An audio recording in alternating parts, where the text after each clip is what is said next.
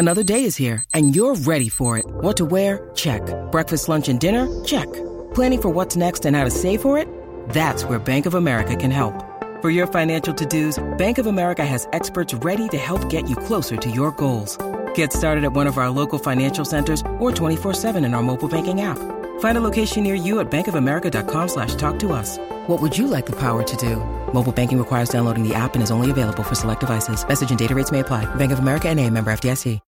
When you need mealtime inspiration, it's worth shopping Kroger, where you'll find over 30,000 mouth-watering choices that excite your inner foodie. And no matter what tasty choice you make, you'll enjoy our everyday low prices, plus extra ways to save, like digital coupons worth over $600 each week. You can also save up to $1 off per gallon at the pump with fuel points. More savings and more inspiring flavors make shopping Kroger worth it every time. Kroger, fresh for everyone. Fuel restrictions apply. He needs to really deliver on the front end for me to not care about the back end. TCL is a proud sponsor of the Score North Studios. TCL, America's fastest growing TV brand. 1, 2, 3. It's Mackie and Judd with Rami. Then Russell pulls up, and D'Angelo Russell off to a very nice start. Russell for three. Yes! What a debut for D'Angelo Russell. Carl, in those ball screen actions, if he's going to be back. Russell hits the three! He's really excited. You watch him, you see the things that he can do, but then also you see the things that he doesn't know hardly any of the offense right now. He was playing off instinct, off feel, a few basic things we put in for him, for this group, but him even more so not necessarily knowing exactly what we want out of each action. I thought he did a nice job, and I thought, for our first game back after sitting, I know he had that Brooklyn game, but I thought he did a nice job. If the NBA or the NHL, I might even award the moral victory point to the Timberwolves last night. A hard-fought effort. They led by 10 points in the first half. Toronto's really good. And Toronto shot 52% from three. They're not going to do that every night. I award a moral victory to the Timberwolves last night. They didn't even no offensive plays. They're just out there blindfolded, basically playing one of the best teams in the NBA. Moral victory, gentlemen. Moral victory. This is going to be. By the way, I'm happy about this because it's fun to watch. This is going to be the story, I think, of a lot of Wolves games in the last, what's left, 30-something games. They're going to run the floor really well now. They're going to hit three-pointers. Yeah. God bless America, because they couldn't 2 weeks ago. And they're going to give up a boatload of points. And it's going to be so much fun to watch. I'm not giving them moral victories, but as I told Rami on Score North Live, weekdays noon to 2, scorenorth.com and the Score North app. Go listen to our conversation with Brian Windhorst. It was really good. At least it's fun to watch. Yeah. It's fun to watch. Like, it's compelling. I think that's what the both of you are going to be saying for the rest of the season. Phil's going to be looking for moral victories, and Judd is just going to be looking for fun basketball, because that's all there is to watch for and to look for at this point with the Minnesota Timberwolves. Well, I would argue I don't know what the expectation should be yet, because I don't know. There's like 7 dudes on the roster that I just heard about last week. So, but let's start the show off, and this is actually one of our most packed shows that we've had in the last 3 or 4 months. We're going to start out here with the Brian Windhorst conversation that Rami alludes to. Mm-hmm. There's a couple clips here. Brian Windhorst, we'll play him here in a second, on what the league thinks about the Timberwolves. But Judd had a sit down about an hour ago with Wild GM Bill Guerin that we'll get to in 10 or 12 minutes from now. 10 days of Twins talk continues with a Marwin Gonzalez apology and our thoughts on his involvement in the Astros cheating scandal in about 20 minutes, and the scoop with Doogie at 5 o'clock. But, Jonathan, which one should we play first here? We've got Windy on Cat, and then we've got Windy on the Wolves as a whole. Yeah, let's go with Cat. All right, this is Brian Windhorst, as plugged in as it gets in NBA circles, on Score North Live earlier today. I think people believe him to be a spectacularly talented player, one of the most talented guys of his size ever to play in the NBA, has a chance to be a Hall of Famer, quite frankly. But frankly, whines a lot. blames other people for things, and most importantly, when the chips are down, has proven to be soft, especially defensively. Which going back to his rookie year, I remember his rookie year when they played out in Golden State. I can't remember if they won that game or they almost won the game, but I remember seeing him, like, they would put him in a switch and he'd be out on the perimeter defensively, competing, trying to stay in front of Steph Curry. And I was so impressed with him. And just defensively, he has withered away to nothing. And so, if you're going to play as a 7-footer in the NBA right now and succeed, you are going to have to get it done against smaller guys, which means you're going to have to work defensively. And he has not shown that. He's shown offensively to be super talented, but, the results speak for themselves about how that overall works. So the checklist there, if you're scoring at home, Brian Windhorst, and he's not just off the top of his head, this is all stuff he's getting from people in the NBA. He said Karl-Anthony Towns whines too much, he's soft, he blames other people for things, and defensively he has, quote, withered away to nothing. A, how many of those things do you agree with? And B, how many of those things are fixable if you agree with them? All of them. I agree with everything Brian Windhorst said right there. Okay. What is there to disagree with? I'll answer your question with a question. What is there to disagree with at this point? He does whine a lot. In Karl-Anthony Towns' career. He does whine a lot. He does come off as more soft than other star players in the NBA. And I guess let's define soft. Soft meaning whining is part of being soft, I think. I think withering in or wilting in moments of pressure, that's soft. Can we stop on that word though? That is one of the most you could call a professional athlete the laundry list, I think, of 4-letter words that can't be repeated or talked about or said on these airwaves. And they'd be like, well, bleep you too. If you call any professional athlete, if you walk up to him and say, you know what your fault is? You're soft. I think that's the worst word that you could use. And for a guy who's plugged in as Brian is. So, to Phil's point, and we talked about this on Score North Live as well, noon to 2 weekdays here. Rami and a rotating cast of characters, including me. Look at you. And I am on point most of the time when I'm with him. But when you consider that word, I agreed. I shook my head yes. I said, yeah, you're on point. You've taken this thing up a notch. And Brian's getting this from people in the league. This is not Brian on his couch watching games being like, I think Carl's soft. This is people in the know telling him this. This is frightening. I've been hard on Cat for about a month now. I've been pretty hard on Cat, but I have stopped short and intentionally. Like, the word has been ready to leave. It's on the tip of my tongue and ready to leave my mouth. And I'm like, man, that's a big bone to throw out there. You can't pull that one back. Once you throw out that soft label on somebody, that's, like Judd said, that's one of the 4-letter words in the world of sports. Doing what we do and being in the sport actually itself. That's not something that people throw around that loosely. And I'm sure Brian Windhorst is probably more careful throwing that around than I am. That's a respected journalist. I'm me. So I can't imagine. You're barely respected in your own household. Exactly. I can't imagine that Brian Windhorst. That's true of all of us. Don't worry about that. I can't imagine Brian Windhorst is just walking around throwing around the soft label on people. That can't be something that's happening that often. For him to do that tells you, and by the way, that wasn't necessarily what I want to be clear here and make sure that we're not pulling something out of context and putting something on Brian Windhorst that he doesn't necessarily deserve.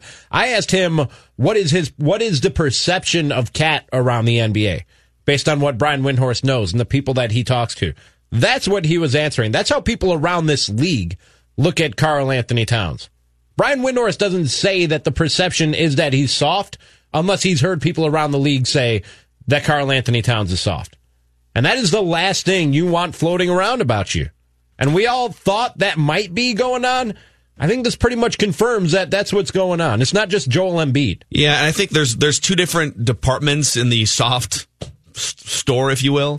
There's physically and there's mentally.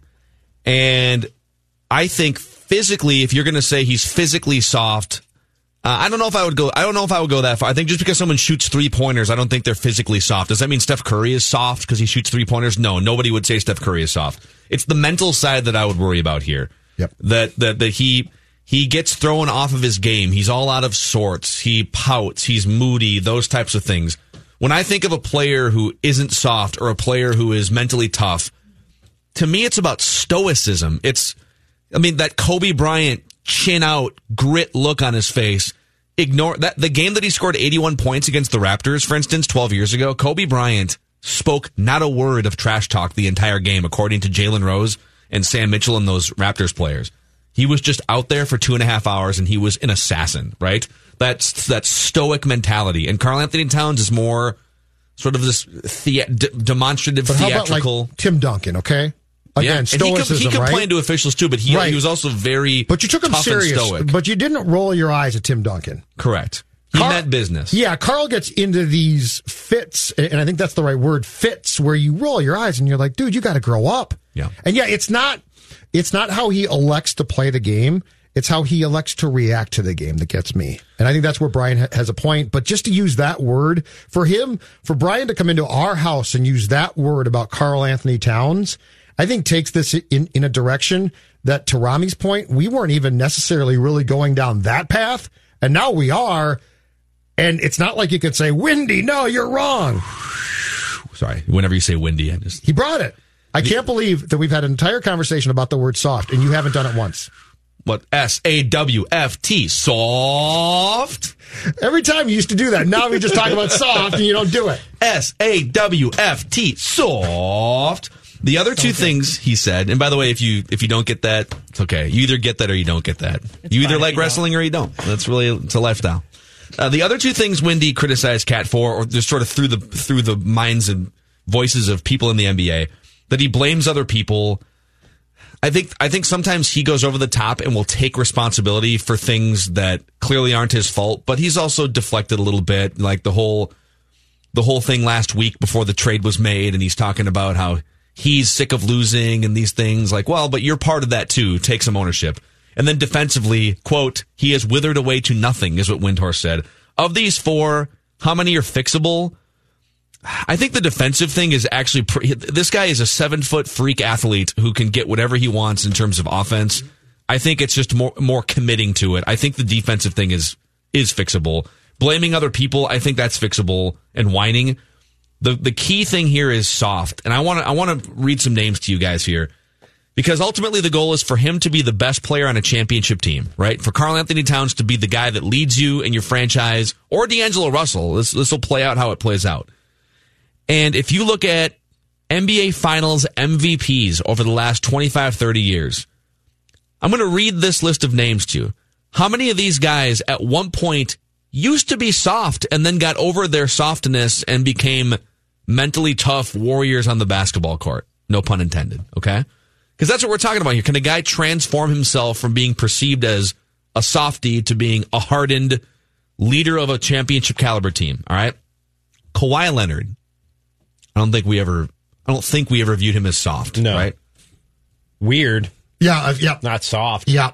He's a cyborg, right? He's an odd guy, socially awkward. Marches to his own drummer, but not soft. People did question whether or not he should have been playing that last year with the Spurs when he had the injuries, and his people were telling him different things than the Spurs medical people. But I don't think that's the type of soft that we're talking about. Correct. Whether or not you'll play with an injury. We're talking about the mental wherewithal to deal with adversity and tough times, which Karl Anthony Towns does not. What about Kevin Durant? I actually think that label was out there a little bit for him. He's very sensitive. He even admitted last week again that he has burner accounts on social media. I mean, that label might still be on him for those who don't put a lot of stock in the rings that he ran to the Golden State Warriors to win. It's a unique circumstance because, he was finals MVP, but they also didn't need him to win the finals. Did I imply enough with that sentence I just spoke, or? No, you did. Okay, good. It was crystal clear. All right, cool. It was crystal clear. I think the other word that we can use, too, here is respect, because I respect Kawhi a lot. Kevin Durant, he's a great talent. I don't know my respect is nearly as high for him as it would be for Kawhi. Yeah. LeBron James, Andre Iguodala, Dirk Nowitzki. No. I don't know, man. None of those guys have ever been people soft. incorrectly thought LeBron James was soft for a minute there in 2010, but I don't know, man. He's just a freight train. And Dirk Nowitzki he's always had a grit to his game and a tenacity to his mindset. And Andre Iguodala is one of the grittier players in the last 20 years in the NBA. He's gritty, right? Paul Pierce, Kobe Bryant, Tony Parker, Dwayne Wade, Tim Duncan, Chauncey Billups. These are finals MVPs. Shaq, Michael Jordan, The Dream, Isaiah Thomas, Joe Dumars. I mean, Magic Johnson. Like those are the dudes. None of those guys. How much more do you guys think that Cat can mature as a player / person this far into his career? Because he's, to go back to our conversation from last week, I believe he's still relatively a young human being, a young man, but he's not a young player now. And so how far are we down the road of those things coming together and the acceptance being that there's not a lot of growing that's going to happen here to him as a player? Because it's not like he's in his second year. And by the way, they tried to bring in some guys to toughen him up and it completely backfired. And so now we're working on a coach who he, I think, goes to church with, which is just fine, but that shows they're very close relationship wise. And they just brought in his best friend as opposed to a guy who's going to kick his butt. Yeah. Well, I think he definitely deserves. Listen, this is the new roster. This is the wingman that you wanted to be brought into the organization, and this is the sidekick. This is the front office.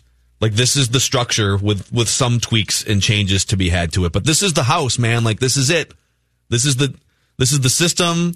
This is your contract. This is your Batman or your Robin. This is it. And now we go forward. And now we know what the bar is, and we get to compare him to that. Did anybody ever stop being soft and stop pouting because they were catered to and given everything that they want? Has that ever happened in sports or anywhere else? It's a valid question. When somebody acts like a baby, like a child, and the response every time is, "Oh, here's what you want." Has that ever made somebody who was soft into a proven competitor, or hardened them up, or edged their steel? Has that ever happened where you just coddle and cater to every demand that somebody has when they pout? They don't even fight for it. They pout. Yeah, it's a valid question. I don't think that's how you fix this. If this is a problem that's fixable, I'm pretty sure that's not how you do it. But then again, when Jimmy Butler came in and started actually pointing out the things that were going on, that didn't seem to do it either. So I don't know that there's an answer here. And I'm pretty convinced that regardless of somebody's age, when we talk about professional athletes, once we get to the 4 or 5 year mark of your career, you are who you are, dude. You just are who you are. And whatever reasons led to that. And look, Karl Anthony Towns may have been sabotaged from the beginning from being in Wolves culture and a dysfunctional organization. But whether or not that's what ruined him, I don't know that there's any coming back now, man. I really just don't know that there's any coming back once you're in your 4th or 5th year in the league. Here's what concerned me. What concerned me was what we saw up until the Russell trade this year. Because I really thought you put a smart guy like Gerson Rosas in charge, and he's got an idea that, you know what, it's very 2020. That's great. You hire a guy that Cat likes as coach, Ryan, who's a very level-headed, I think he's a good coach. He's too young, but I think he's a good coach. But Cat likes him a lot. And then you say, you know what, Cat, it's not going to be easy, but we're putting these things in place for you, basically. We're trying to cater as much as possible. And by the way, we fully realize and will essentially acknowledge that the personnel around you is not going to fit where we ultimately want to end up. But this is your kingdom. And I think guys, I've got really bothered was how Cat acted the last month or so, which was, well, it's still not working. Well, right. We knew it wasn't going to work yet. Like, it's not ready. It's not ripe. And now all of these things again being done for Cat. And can I definitively sit here now and say, oh, it's going to work for sure? That's why I can't. Up until I thought the Jimmy and Tibbs thing was ridiculous. And I know what they were trying to do, but I thought it was absolutely ridiculous to have a guy making a scene in practice where he looked like a jackass and the coach laughing and bellowing like the town bully. And I could see why Karl didn't like that. But the first few months of this year really bothered me because Cat was so far away from the desired impact of this is on me and we're going to get this fixed. Instead, it became, I'm tired of this. Yeah. And we'll hear more from Brian Windhorst. The full conversation, part of Score North Live earlier today, noon to 2 weekdays. Also available on demand on Apple, Spotify, or the Score North app. But there's another clip, him talking about who won the trade. We'll get to a little bit later on. But let's keep it right here. Mackie and Judd with Rami.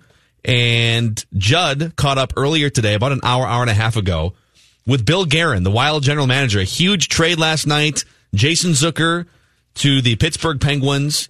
And we're going to have a little sit down here, Judd and Bill Guerin. You can find also Judd's hockey show, 7 o'clock on Tuesday nights, and available on demand anywhere you find podcasts. But this is Judd with Wild GM Bill Guerin. Okay, joined now on Judd's hockey show by Wild GM Bill Guerin, who, of course, pulled off the trade that sent Jason Zucker to the Pittsburgh Penguins on Monday night. And start you off with this one, Billy.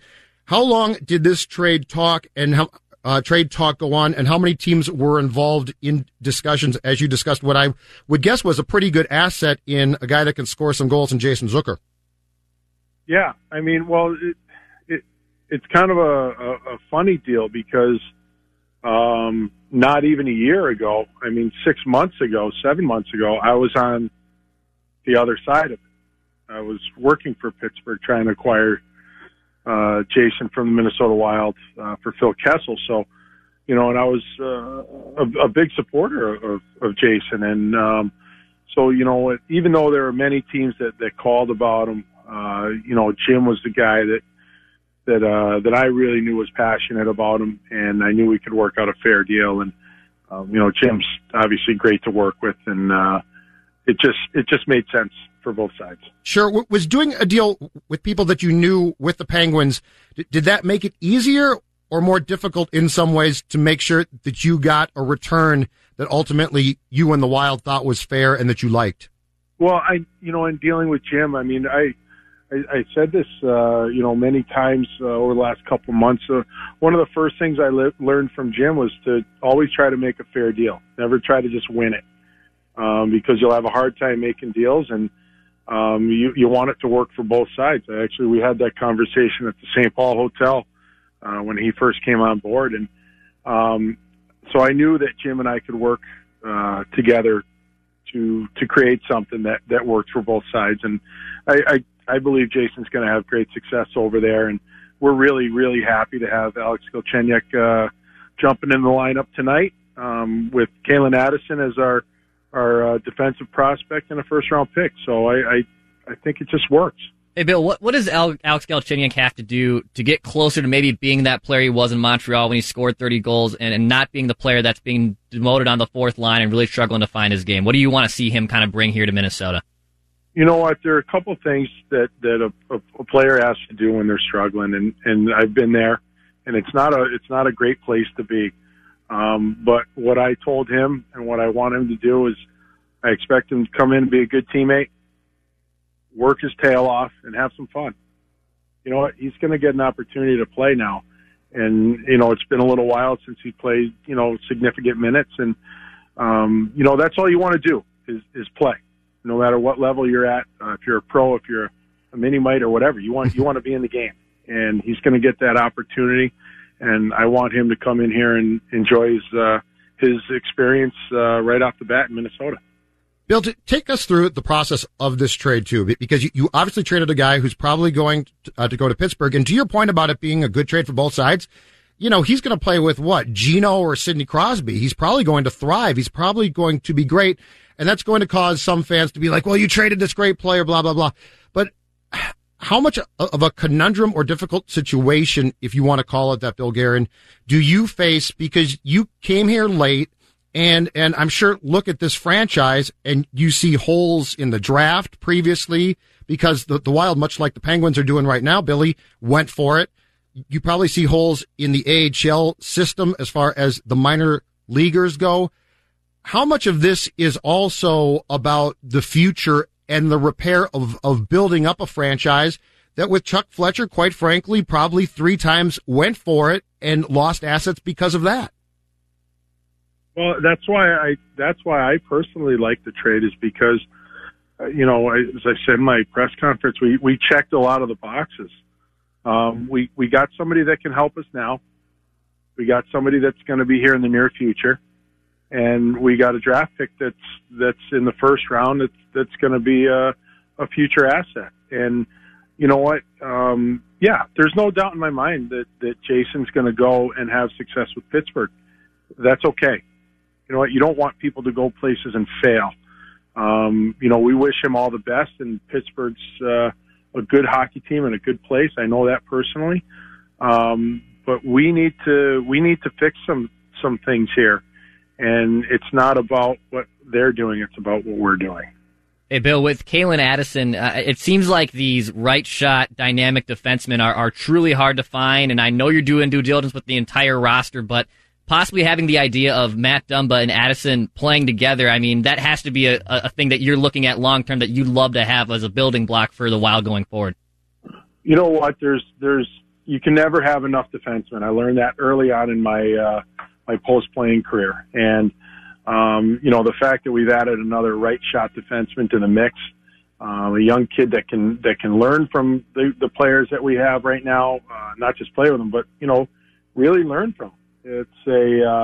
It's a bonus for us. So like I said, we're really happy with the return, and Calen's a good kid. I know him from my time in Pittsburgh, and he's a good person. He really wants to be an NHL player, and we're excited about that. Bill, what would be your response to the fan base who see Jason get dealt and think that Bill Guerin is bailing on the 2019-20 season as far as playoff potential goes? Well, I would respectfully disagree. I believe that other players are going to get more opportunity.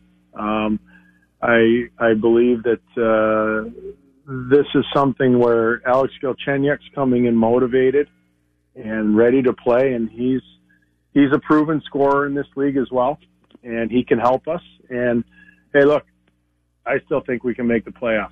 That's the mandate to the team. Mm-hmm. We want to make the playoffs, and if anybody's bailing out, it's not going to be good. All right. So, respectfully disagree with anybody that says that. All right. I love that quote. I've watched this team since its inception, Bill, and I want to say the last, take your pick, 4 or 5 years after a trade like this, I feel like I've seen this team come out in the next game incredibly flat, like, oh boy, my friend is gone, woe is me, as Bruce likes to say.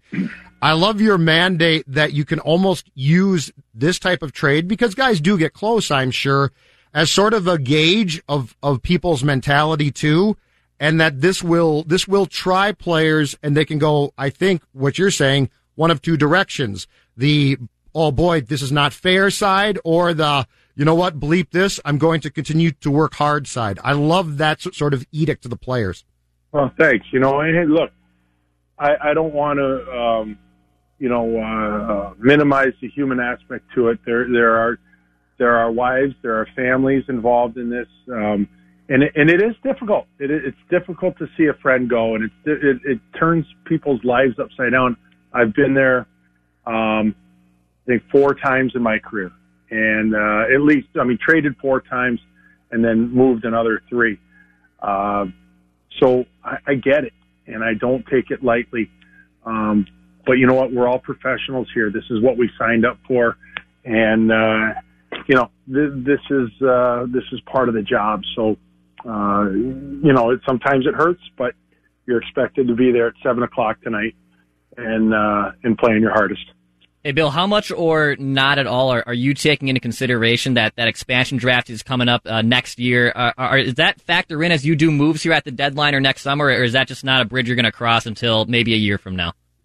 No, it comes up. Can I say it's at the top of our list right now?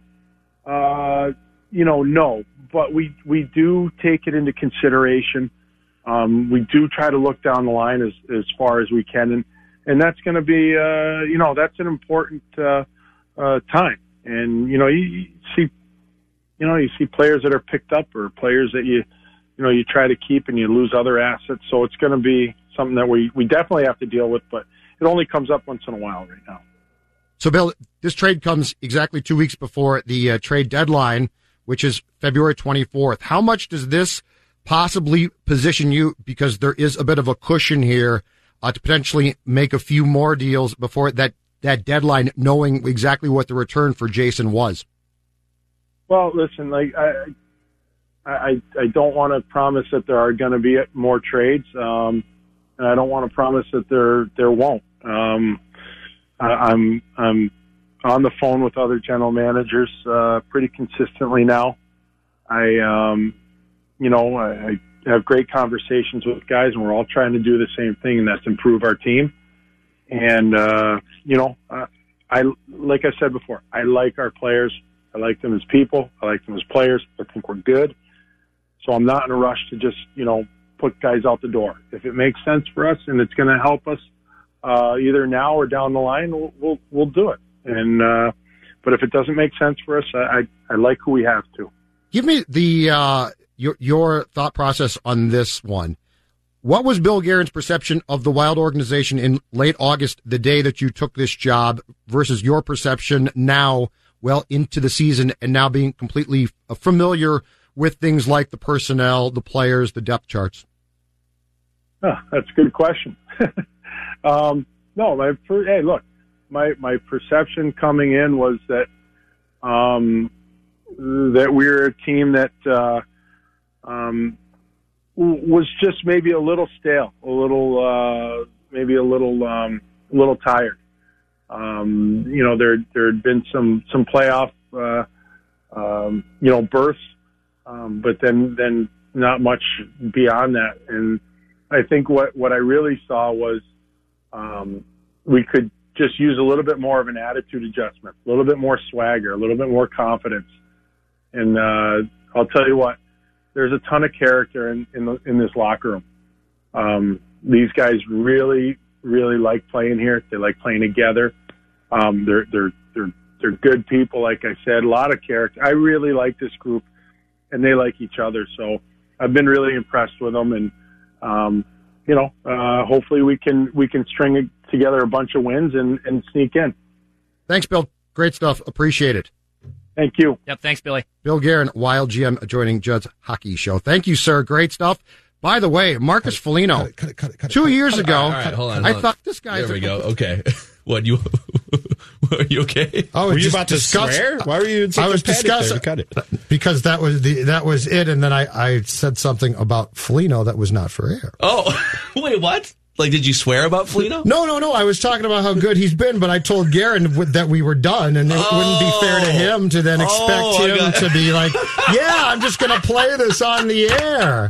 No. There was no. Oh, there man, was that no, would have been amazing. There was no swearing. Wow. I look at Judd had this white look on his face. Yeah. Like, there's still 30 seconds left. No, cut it. No. We shouldn't have cut it. We should not have cut it. We should have played it. It wouldn't have been fair to him. His assumption was that we were done. And fair? Was it going to make good radio? It really didn't. No, it was just it was a general observation. But I don't like for people to do me a favor and then be like, oh, and I just kept recording. By the way, all right, congrats. Oh, hold on. Can you pod this back up, Jonathan? Yeah. Congrats. I got a good question, didn't I? From Thank Bill you very Guerin. much. There it is. Hold on. 1 second. Now that interview was technically conducted for Judd's Hockey Show, right? Or was that recorded to air on Mackie and Judd with Rami primarily?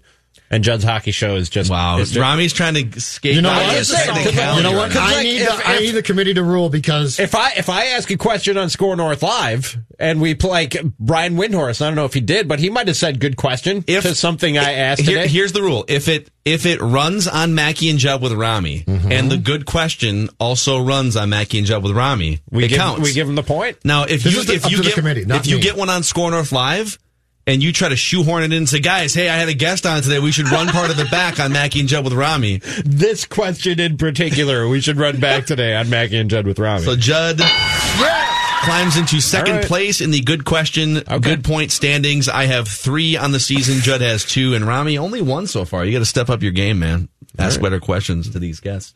When we come back, rig the game like some people do. 10 days of Twins talk. I did not ask Bill Guerin to say that. 10 days of Twins talk when we come back here to Mackie and Judd with Rami and the Scoop of Doogie in about 25 minutes from now. So we're sitting in the TCL studios. TCL is America's fastest growing TV brand. And TCL has some of the best picture quality and entertainment option TVs on the market. We're talking about the newest TCL Roku TVs with 5,000 plus streaming channels and 500,000 movies and TV show episodes. If you're thinking about upgrading your TV or adding a new one, look no further than than TCL, available at major local retailers here in the Twin Cities. And you can enjoy more with TCL. You can enjoy sports and non-sports. And if you're a cord cutter like myself, like Rami, then you're going to want those 5,000 streaming channels because you're going to want options. TCLUSA.com, and like I said, any major local retailer, Judd. It gives me a chance to talk to you about my friend Jason Walgrave, the Walgrave Real Estate Group, and their guaranteed sales program. And, there's a lot of guys in this town, a lot of folks who have been moved in recent days. Some play for the Wild, some play for the Timberwolves, and they're looking to sell their home, right? Because they've got a home in the Twin Cities, and they no longer need that home. They are going to want to sell it either this spring or summer. And if they came to me and said, Judd, what do you think I should do? I would say, here's what you should do. Call Jason and consult with him and his team at the Walgrave Real Estate Group, because Jason's going to guarantee the sale of your home. And now you're thinking to yourself, okay, Judd, this sounds familiar. I've heard a lot about guaranteed offers, right? But what about guaranteed sales? I'm talking to you about Jason guaranteeing the sale of your home. All you have to do, it's this easy. Go to jasonsguarantee.com. That's Jason's, Jasons, guarantee.com. Click on the guaranteed sale button to learn how the program works. But again, this is not a guaranteed offer. It's a guaranteed sale. This is going to take a ton of stress off the move for you. Again, the guaranteed sale program, how do you find it? By going to jasonsguarantee.com. The guaranteed sale program, you'll be glad you did.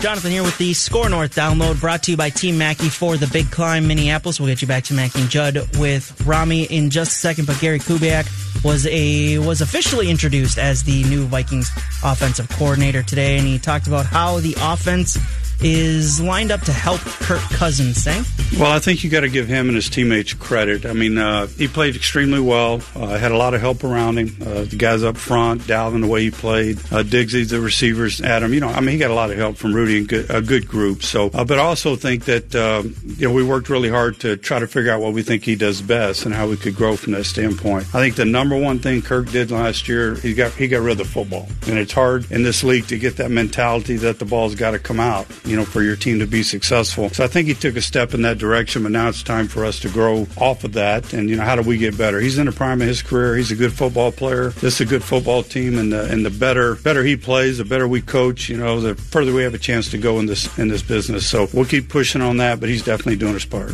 Join Team Mackey on February 15th for this year's Big Climb Minneapolis to raise money to fight blood cancer, benefiting the Leukemia and Lymphoma Society. Donate to our team or join Team Mackey for just $20 when you use the promo code Mackey. Go to scorenorth.com/bigclimb now. That's been your Score North download. Now back to Mackey and Judd with Rami. Swing and a drive. First pitch. It's 2-0. The rain has come again. It's 10 days of Twins Talk on Mackey and Judd with Rami. That's right. Every day this week and every day next week, we will be diving into a Twins topic or question as part of our 10 days of Twins Talk, with spring training opening up in Fort Myers, Florida, where we sent Derek Wetmore down with SPF 2000 to make sure that he is protected from the sunshine in Fort Myers. So you're down there today, Derek Wetmore, and the Score North Twin Show you can find every day that you're down there, Apple, Spotify, and the Score North app. And we're going to play a clip here. This is Marwin Gonzalez. It's a short clip. Marwin Gonzalez today became the first position player from the 2017 Houston Astros to apologize publicly. Let's play this audio, and then all of us can react to this. I'm remorseful for everything that happened in 2017, everything that we did as a group, and like the players that were affected directly by us by doing this and some other teams. And that's what I feel the more regret, and that's what I'm remorseful. So he said he's remorseful. He regrets what they did and regrets what happened to some of the pitchers, that maybe their careers were altered. Derek, what did you make of Marwin Gonzalez's apology today?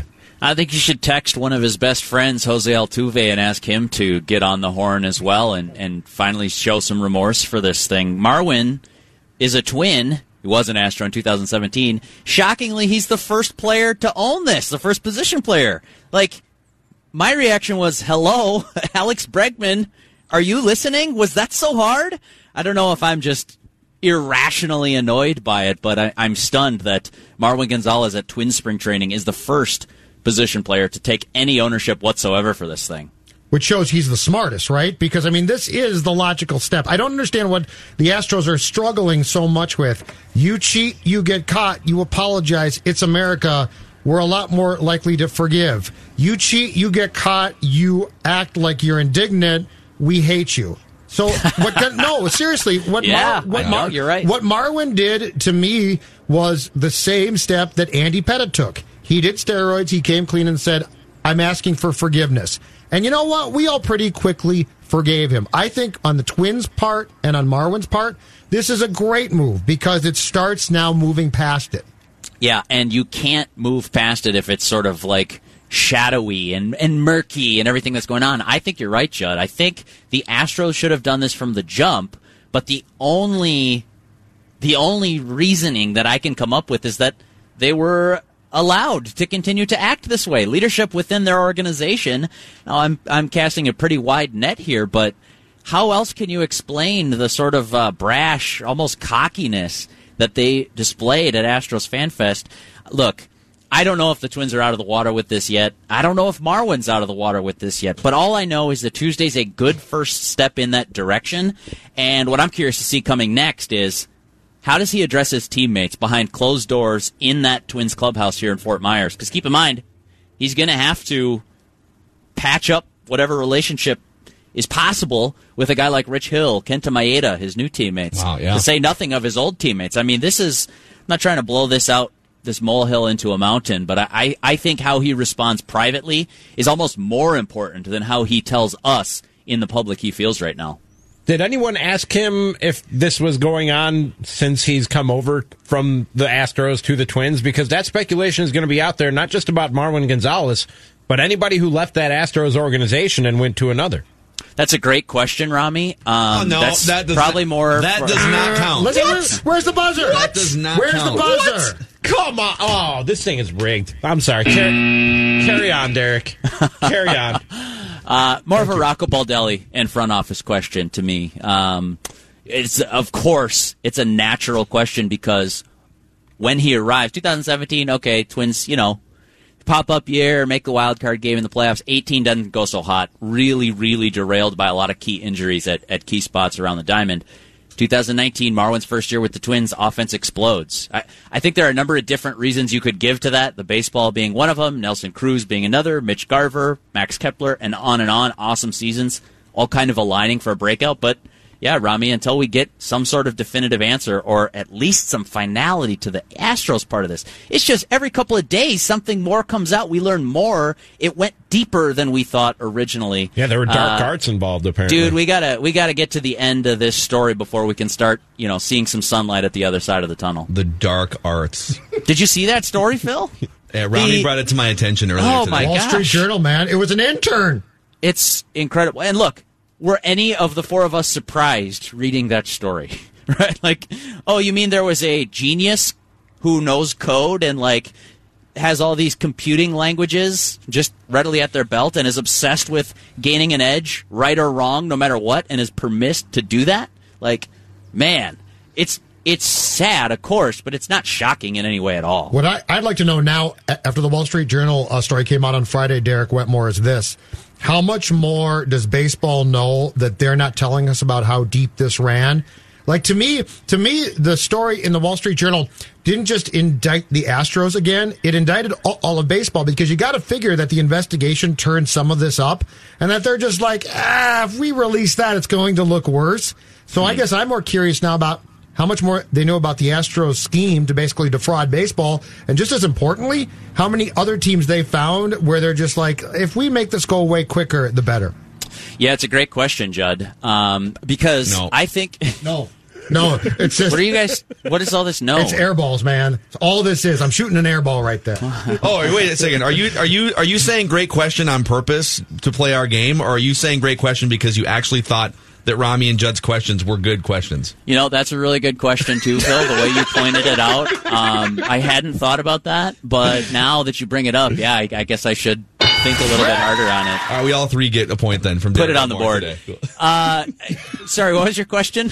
Now it's fraudulent. Joe, what was your question again? How much deeper it goes in what baseball question is, knew and how much more does baseball know that they aren't going to give us? Honestly, this makes Rob Manfred look terrible. It makes him look terrible because if he did know about all this stuff and came out and was very specific and clear in his report that this was, this is the extent of it. We dug far and wide. We did an extensive investigation.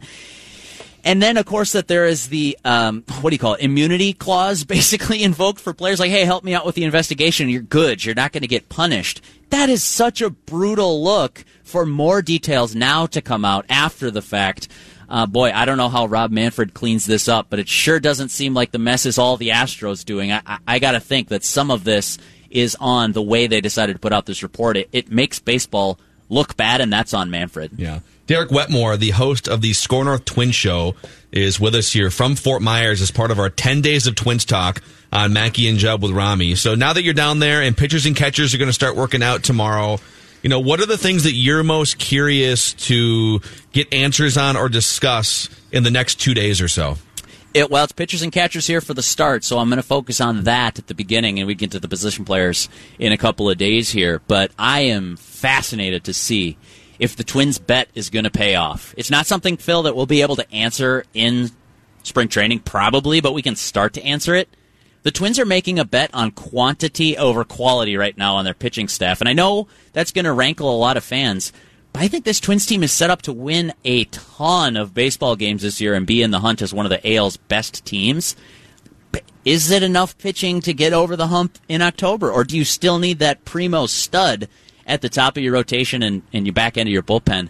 I don't know what the answer is, but I'm fascinated to see if the Twins' bet will pay off here. I think they added some low-key, very good pitchers to their staff, and they're getting crushed in public perception because they didn't sign Garrett Cole, and I get that, and they should have signed Garrett Cole. But failing that, Rich Hill, Kenta Maeda, Homer Bailey is sort of a buy low candidate based on his second half last year, not to mention bringing back Jake Odorizzi and Michael Pineda.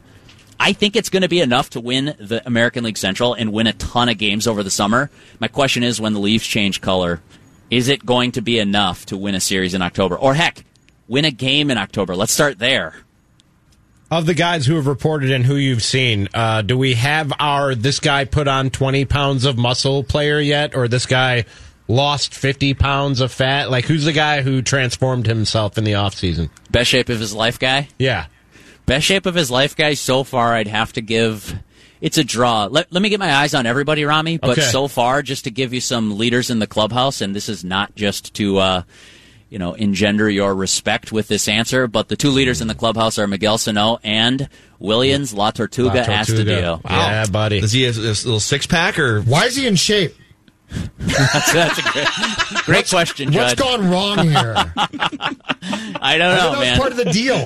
I'm fascinated even to see, he's a fringe roster guy. Sorry, Rami. He's a fringe roster guy on this team. 26-man rosters, man. They are going to be deep. Adding Josh Donaldson takes away the need for having another infield. I'm really curious to see how it breaks out. But give him this. From my eyes, best shape of his life so far this spring training. Amazing. Best shape. I had to butter up Rami with that one a little bit before I said something mean about his guy. I'm going to be honest with you, Derek. I'm a little transparency here. I kind of knew that was going to be the answer. I just wanted my guy to get a little... You set me up. I wanted my guy to radio get a pro. Right before I came on, I saw a tweet of La Tortuga. Why do you lose weight? Looking fit and trim, man. I'm upset about this. Derek, which Twins writer is in the best shape of his or her life going into spring training? Man, that's a tough question to answer because I think we're all headed in the same direction. Oh, don't lump yourself in.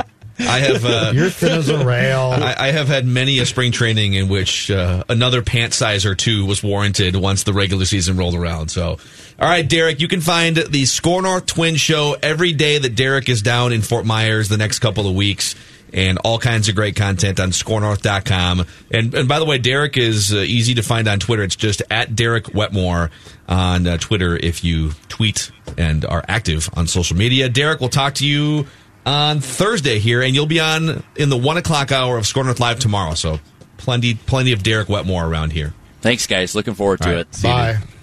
Right, that's Derek Wetmore. I mean, he's not like The Rock or anything. He's thinner. He's still our buddy. He's still our little buddy. I think the wind blowing his shirt against his body makes that photo a little bit less appealing than. He should have wore black, is what I'm saying. It's still going to be fun to watch. He starts 2020 in Rochester, right? No. There's no roster spot for him. Yeah, he might even just get traded at some point. I'm kind of over it, honestly. It was fun. It was fun for a couple of years there. You're over La Tortuga? I'm good. What? I'm good. The slogan for 2020 is the Minnesota Twins. We're no longer cute. We want to be hated. That's going to be the slogan. You guys and are you know trying what? to ruin baseball season for me. That's what you guys are doing. No, Rob Manfred's working on that, okay? That's got nothing to do with Phil Mackey and Judd Zolgad. That's got to do with Rob Manfred is going to work long and hard to ruin your baseball season. I'm on ScoreNorth.com right now, and I was also part of this article that our guy Jake Depew posted with off-season grades. Yeah. And I gave the Twins an A because, I mean, for the first time in franchise history, they spent $100 million on a free agent, and they bolstered their starting rotation, their bullpen. They come out of the offseason with the best lineup in baseball, maybe one of the best bullpens in baseball, and a formidable rotation, and they did all of this only giving up one of their top prospects, all of which are available as trade chips before July 31st. You give him a B, Judd. I did. You know why? What would you have needed to see a B? I gave him a B. Josh Donaldson? Here's why. I gave them a B, and it's a solid B. There's nothing wrong with Bs. But I gave them a B because they went into they went into the offseason on November 1st. Their to-do list said Zach Wheeler, top-line pitcher, which they've acknowledged. They've admitted, okay? Yes. Now, I know it's not their fault that Mad Bum and Wheeler and that group of guys said, hey, we really appreciate it, but we're going elsewhere. But we know for a fact that what their primary to-do list said was not accomplished. Now, to their credit, they pivoted then and said, okay, we'll spend that on Josh Donaldson, and they went out and made moves. But I can't give you an A when you basically acknowledged that what was your primary plan didn't work. Because if their primary plan had worked, they'd be going to spring training with a rotation, I think, in their minds, that would have been Wheelers or Mad Bum, followed by Barrios, followed by Odorizzi, and then you're talking about Maeda probably not being here, and probably Homer Bailey the fourth. So I gave them a B based on the fact that they've acknowledged what their primary plan was didn't come to fruition, and they had to pivot. I actually think Donaldson is more impactful for this team than Zach Wheeler would have been. I mean, Zach Wheeler's good, but he's getting paid like an ace who's going to take a team into the playoffs as a number one starter, and he's not that type of a guy. In fact, Maeda's numbers with respect to the innings don't match up, but Maeda's numbers are actually pretty similar to Barrios, Zach Wheeler, in the last 3 years of Madison Bumgarner. So I think Josh Donaldson is the better player when compared to these pitchers, even though offense wasn't the bigger need. But it's about scoring runs and preventing runs, which is what Rami always says. Do we grade this on a curve, or are you just grading it straight up? Because if you're grading it on a curve, it's their best offseason ever. Despite my disappointment in not getting Mookie Betts or trying to get Mookie Betts, and to me getting fleeced in the trade for Kenta Maeda, especially in the second version of it, despite that, you look around Major League Baseball, and especially teams that are trying to win and contend this season, and I have a hard time finding many teams that have done more to improve themselves this offseason than the Minnesota Twins did. Like, if we're grading it, like, I agree with Judd that you set an objective, you set a goal for the offseason, and ultimately you didn't achieve that goal. They explicitly said, we're going to target impact pitching this offseason. That's almost a direct quote from Thad Levine. They didn't get it. They didn't get impact pitching. So if you're grading based on that, I see why Judd would give him the grade that you are. But if you're grading him on the curve of what the rest of Major League Baseball did, or even just what the rest of the contenders around Major League Baseball did, find me somebody other than the Yankees who went and got Garrett Cole, or maybe the Rangers who signed Anthony Rendon, who did more to improve their roster and improve their chances of winning than the Minnesota Twins did. Yeah, I just think once we get into May, June, and we're watching this offense, and this offense is healthy, and Byron Buxton's the number 9 hitter, I don't think we're going to be sitting there in May and June thinking, man, it's great to have Josh Donaldson, but... I say the Rangers got Anthony Rendon, the Angels. Angels? The Angels. Are we really going to be sitting there in June thinking like, it's really nice. This Josh Donaldson, the 15 home runs he has already, and all the fun dugout celebrations are great, but man, Zach Wheeler would really be the guy that puts this team over the top. I'm a tough teacher, man. These are East Coast smart guys, and they, you know what? We just don't hand out A's here in this corner of the Apparently studio. not. The TCL broadcast studio, my corner, very, very hard to get an A. Apparently. At The Athletic, so. they ranked the offseason of every single Major League Baseball team, and they had different categories for different groupings in terms of how much you did. This is a poker term, I'm assuming, Tim. They put the Twins in the not all in, but pot committed group of baseball teams. I mean, they're not, I would say, okay, pot committed means you've already put so many chips. You start the hand with 1 million chips, and you've already got 800,000 in the pot. So you might as well just put the rest in at that point. Right. I wouldn't say they're at that point. They still have all of their prospects except for Brusdar Graterol. Like they have built, and we can dive into some of these projections later on this week as part of our 10 Days of Twins talk, but Baseball Prospectus has them a 93-win team right now without trading Larnach or Kirilloff or is it Balazovic or however you pronounce the other top pitching prospect's name. Mm-hmm. I think if you were to have nothing left in the cupboards, okay, then now you're really all in and there's just no reason to turn back. But you could you have moves to make still. You're sitting in a pretty good position of strength right now if you're the Twins. And in that same ranking at The Athletic of everybody's offseason, only 2 teams, they say, had a better offseason than the Twins, and that's the Dodgers because they got Mookie Betts. That's crazy. Mookie Betts makes you better than Kenta Maeda would. And the Yankees, who got Garrett Cole. And they call those both, they are both in the fully operational Death Star category of off-seasons in Major League Baseball. By the way, I think it's Balazovic. Balazovic. You know what, though? Don't sleep on what the White Sox did, too. I'm not saying they're going to be great, but the White Sox made some substantial improvements. I mean, the Cubs in Chicago, they sat still and did nothing, and I don't know why exactly. Rami, perhaps you could explain that to the listeners. But the White Sox made some pretty good... The White Sox should be competitive. Yeah. I still expect the Twins to win, but the White Sox should be very competitive. And Baseball Prospectus, for what it's worth, has the White Sox as an above 500, slightly, an 83-win team in 2020. Wouldn't be surprised if they're better than that. The only reason I know it's Balazovic is because Dustin Morse has been tweeting out videos of players with hard-to-pronounce names pronouncing their own names. Well, what's that new pitcher? Jolice Chassin. I was right about it this whole time. I was arguing with people in Milwaukee his entire time there. People thought it was Jolice. People thought it was Jolice. It's Jolice. It's a soft J. Jolice Chassin. A soft J? Soft J. Not a silent J. No, soft J. So you just sort of... Jolice. Yeah. Okay. Yep. So Julius would be a hard J. But yes. Jolice. Okay. Be a good Dolly Parton song. Okay. I think I've heard it before. Jolice. Just leave my staff alone. Doogie with the scoop.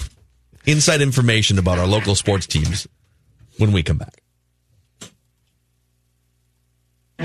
You think you like football? John Madden doesn't just like football. He loves football. You see what he did there? See, he had Brown on the play before where he jacked him up, and then he's going to hit him and take an inside move on him. Charles is like a boxer. Everything he does is to set up the next thing he's going to do.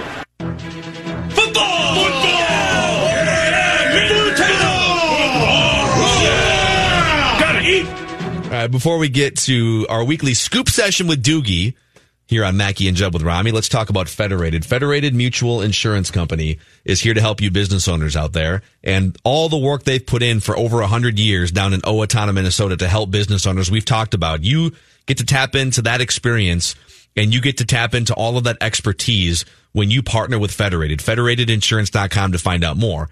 The other side of Federated, the charitable side, is also worth talking about. In July of last year, Federated hosted the 15th annual Federated Challenge supporting Big Brothers and Big Sisters. Over 50 companies were involved, and they raised over $3 million. And over the past 15 years, they've raised over $35 million, and 100% of that goes to Big Brothers and Big Sisters right here in Minnesota.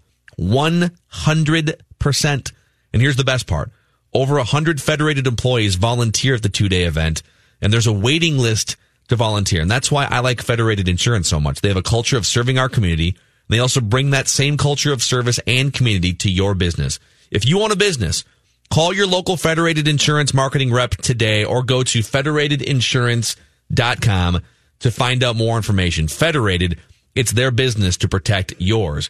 We are also just a few days away from the big climb for LLS downtown Minneapolis, where Team Mackey is going to climb 53 stories of stairs inside the Capella Tower this Saturday morning, with proceeds benefiting the Leukemia and Lymphoma Society of Minnesota. As many of you know, a little over 2 years ago, my mom died way too young at the hands of a rare blood cancer. She was the absolute rock of our family. She brightened any room she walked into.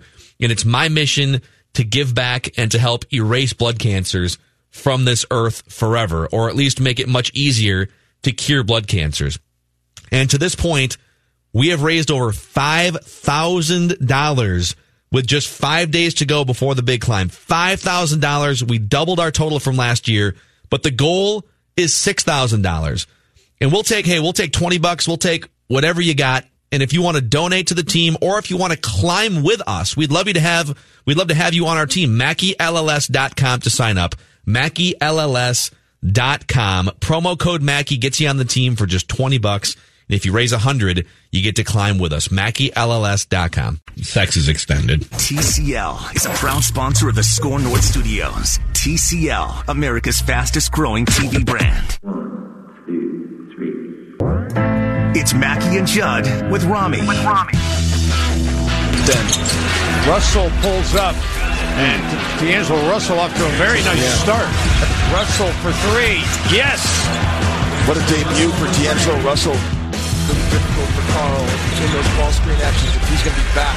Russell hits the three! Man, no rest for Minnesota sports fans and organizations. The last couple weeks, the last month and a half have just been action-packed. And last night we had the debut of D'Angelo Russell. We had a big Wild trade.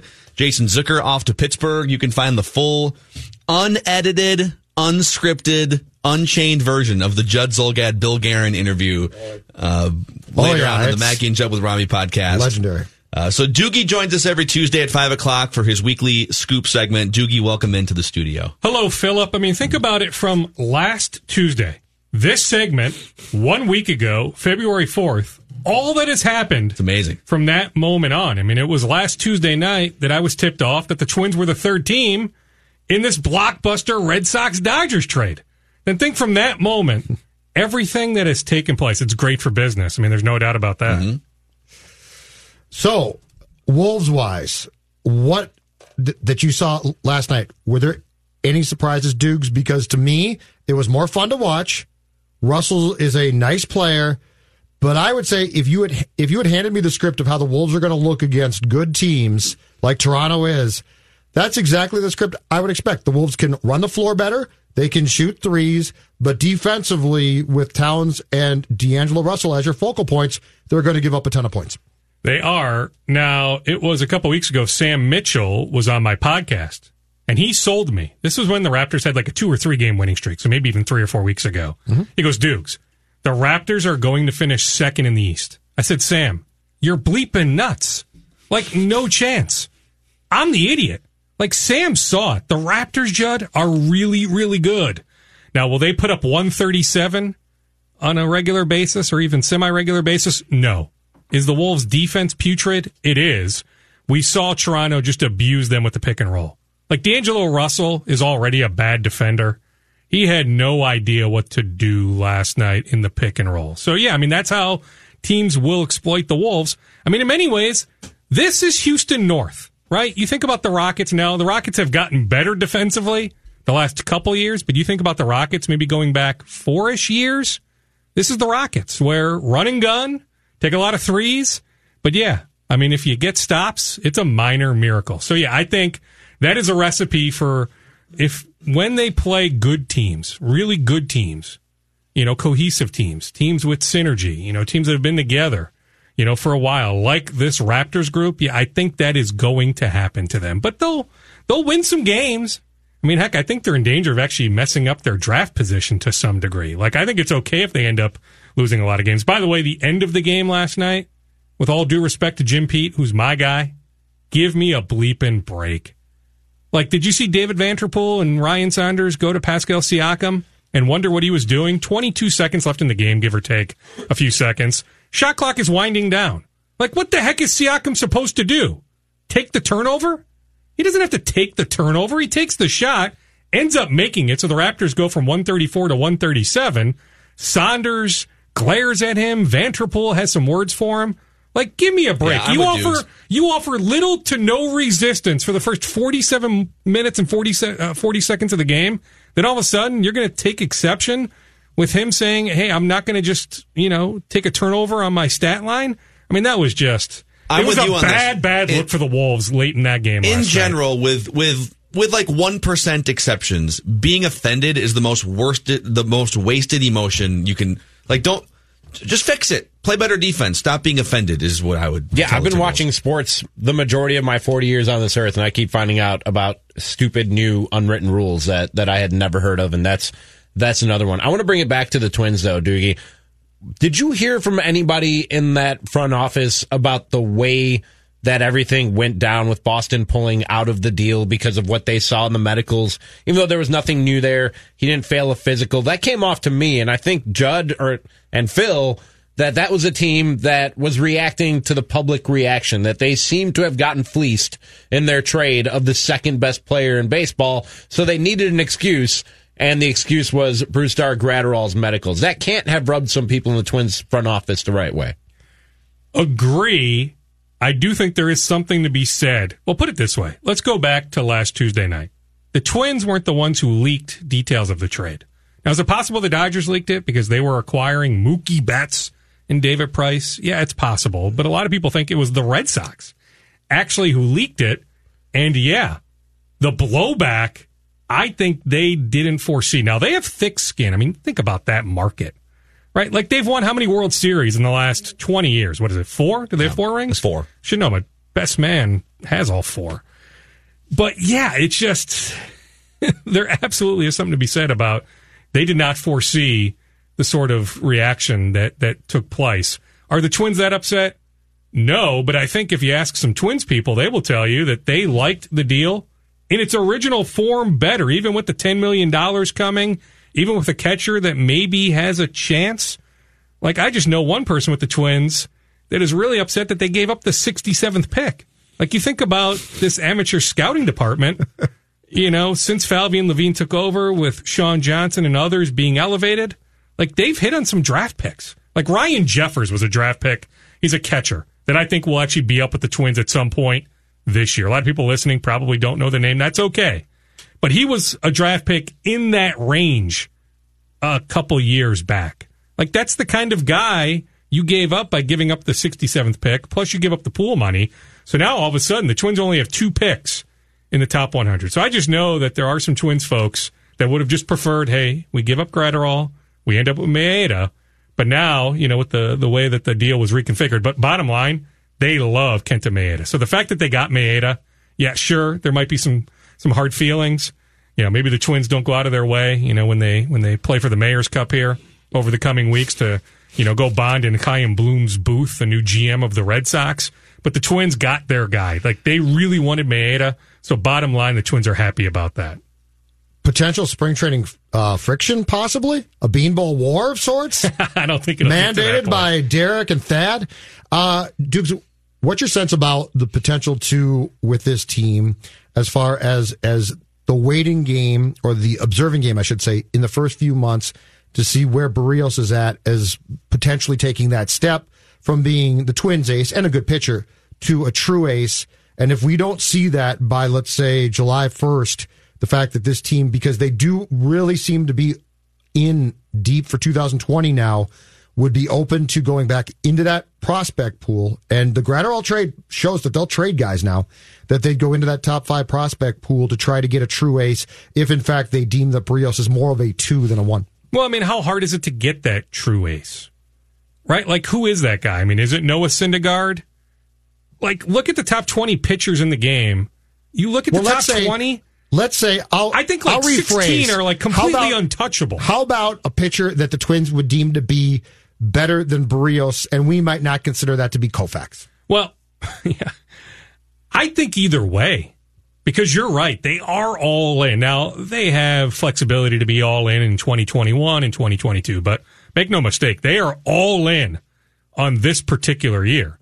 So even if Berríos is rolling, I can see a scenario where they end up dealing a good prospect or two for a good starting pitcher. Like, that wouldn't shock me, especially now with an extra $10 million. Now, Maeda's got all these incentives built into his contract, so maybe some of that money is geared toward, that part of the equation. But I'm just saying now with this additional money they got in this transaction, they have that much more flexibility to do some stuff in July. Also on Berríos, by the way, I had a conversation with Wes Johnson, Twins Fest weekender. It was a few days before on the Twins Caravan. And he wouldn't hint at exactly what, but he said they were changing some things here. So maybe Wetmore can find out here in the coming days. Just, some of the things that he does down there, the way he works. I know they were changing some things for Berríos. Yeah, he doesn't need to be running like 7 miles around the warning track every day. Like that's the type. I appreciate work ethic. And trust me, when he does, he'll post the video on Instagram or Twitter. You know who loves himself some Jose Berríos workouts? Jose Berríos loves himself some Jose Berríos workouts. Doogie here with us from 5 Eyewitness News and the Scoop podcast, available on the Score North app, Apple, or Spotify. Just coming back around to the Timberwolves now. Where do you had a conversation on your podcast with Glenn Taylor last week? So now that they've kicked everybody off the roster except Karl Anthony Towns and Josh Okogie from last May, and they brought in their second superstar, where are they at here in this process? Is this full steam ahead, build around D'Angelo Russell and Karl Anthony Towns, or is Towns still sort of on notice in terms of can he be the Batman, quote unquote? What's your sense in terms of where they are in this building process? Well, I mean, I think he is on notice, but I also think in the same breath, yeah, they are building around those two. But if there's an opportunity to strike on a superstar like a Bradley Beal or Devin Booker, I mean, that's the popular name, right? Because of the Slam magazine cover with Booker and Russell and Towns. I'm curious to see what takes place in Philadelphia. Like right now, Philadelphia would open the playoffs against, I believe it's Miami. That would be a 4-5 matchup. If the Philadelphia 76ers are a one and done, lose in the first round, they are going to blow up that team in some form or fashion. Is that Embiid? Is that Ben Simmons? What takes place with Philadelphia? But I do think some superstars may be available this summer. So as long as superstars are available and the Wolves have, they have some draft capital. Does Jarrett Culver have any trade appeal? I don't think they could make the best offer for a superstar, but make no mistake. Rosas is still big star hunting. Like just because he got Russell, he's not going to stop. And I even talked to Rosas about that last Friday. But yeah, Glenn Taylor certainly indicated that as well. But hey, this series of moves, like this franchise needed that so badly. 2 weeks ago, season ticket renewals went out. Let's just say, and they threw a big party at Mall of America for season ticket holders. Let's just say there wasn't a whole lot of excitement, though, from a lot of people saying, yeah, I'm in. Count me in for 2020, 2021. You make these moves, there's excitement. How about TV ratings? Are they bad? They were for the month of January, but how about the game on Saturday, the Clippers game? And keep in mind, there was a full ratings point in the arena. They did a 2.8. Now, people listening, 2.8 doesn't do anything for anybody. But by comparison, in the month of January, the highest rated game did a 1.4. Yeah. They had a bunch of games that did a 0.4, a 0.3. Like, that's, put it this way, that's what like Twin Cities Live does at 1 a.m., the replay on Channel 5. The 1 a.m. replay. That's what some Steve Timberwolves Patterson's games a were charming doing. fella, too. Steve's my guy, Elizabeth. Yeah, we love her, but I'm just saying the 1 a.m. replay does that rating at times. That's what the Timberwolves were doing. But those cooking segments, though, don't short those cooking segments. I know. So that's just one example of they do double the audience of their highest rated game in January. I think there were some empty seats. Judd, you were there on Saturday. I was watching on TV, but they announced a sellout. Yeah, there were some, but it was a good crowd. And it'll be a good crowd again tomorrow night. They gave away some tickets, but I'm just saying, like, from that standpoint, this franchise needed these moves so badly. I want to play you guys. This is from Score North Live earlier today. Brian Windhorst joined Score North Live. Full interview available wherever you find podcasts. Score North Live. And you can hear Score North Live weekdays, noon to 2. You can go and listen to it right now at scorenorth.com or the Score North app. Actually, wait till 6. This is a good show. Then go and listen to that other For sure. good show. Yeah. So this is Brian Windhorst talking about earlier. The clip that we played earlier was him through the eyes and ears of people around the league saying Karl Anthony Towns is a whiner. He's soft. He blames other people, and defensively, he, quote, has withered away to nothing. So Windy was not pulling punches. This is what he said, however, about the Wolves in the trade. I have to take my hat off to Glenn Taylor here. Glenn Taylor did something that I've almost never seen before. I don't have the complete list of NBA transactions in history to compare it to, but for a guy who I think they had the third worst team in the league, an owner willing to go into the luxury tax. I mean, normally you see teams that are bad midway through the season, cutting off fingers and toes to get out of the tax. He was willing to go into the tax at the middle of the season is a part of all these moves. And his willingness to go into the tax led them, in my mind, to win that trade. Now, we'll see what happens ultimately with D'Angelo, but they moved off Wiggins and got Russell and only had to give basically 2 draft picks. And they didn't have to go up this year's pick, which this is the year that I think they're going to have the higher pick. But I do think it's a little bit worrisome, again, that basically what the Warriors are doing from a financial standpoint, they are shorting the Wolves. They are saying, we're sending you D'Angelo Russell, and we don't think it's going to work. And we don't think it's going to work so strongly that we don't even want your 2020 pick when the draft isn't as deep. We think you're still going to suck next year, and we're going to take your pick next year. Good luck with this guy. Meanwhile, the Wolves are like, take Wiggins off our hands, just get him out of here. Great, he had 25 points and they lost in his first game. We've seen that 50 times. So, it's interesting. 2 teams are both sort of thinking that they got the better end of the deal. I guess we'll see. So, Doogie, in what universe, and this was what we were discussing yesterday, and we're trying to wrap our heads around it, in what universe do the Timberwolves fleece the Warriors? Because that's what we're talking about here, right? What a great trade. You dump Andrew Wiggins, you only have to give up 1 first-round pick, and you get D'Angelo Russell? I mean, what were they thinking? But that's a really smart organization, so... It is, and it is pretty amazing. I can show you some text messages. Funny, where were these people before the trade last Thursday? But soon thereafter, people texting saying, hey, there's a lot of immaturity issues with D'Angelo Russell. There are red flags with D'Angelo Russell, let alone on the court. I mean, we just laid out how bad he is defensively, but just there's a lot there with D'Angelo that the Wolves will need to figure out. Now, my comeback to that is the Wolves have an assistant coach in Pablo, I don't know how you say his last name, Prigioni. Yeah, Prigioni.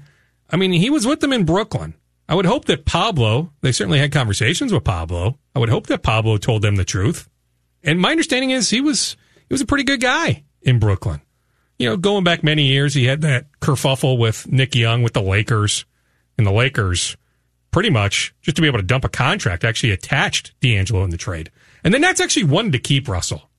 It wasn't until they were able to acquire Kyrie Irving and Kevin Durant where they said, okay, we're not going to do this. So the Nets actually really liked Russell. But I'm just saying there are some people in the league that will say there are some red flags. That being said, to get out from underneath 3 years, $95 million of Andrew Wiggins, you make that trade every day of the week. And the Wolves will have some flexibility this summer. They're an over-the-cap team, but they'll have their full mid-level exception, which will be for nearly $10 million a year. Can they sign somebody like Serge Ibaka? I think the glaring need is a power forward. Can you sign somebody like that? Montrezl Harrell? I mean, there are some decent power forwards available that fit that mid-level exception type contract. So the Wolves will have some flexibility to add even more this summer. So could they be a playoff team next year? I don't know if they're a top 4 or top 5 team, but could they be the 7 or 8 seed? They could.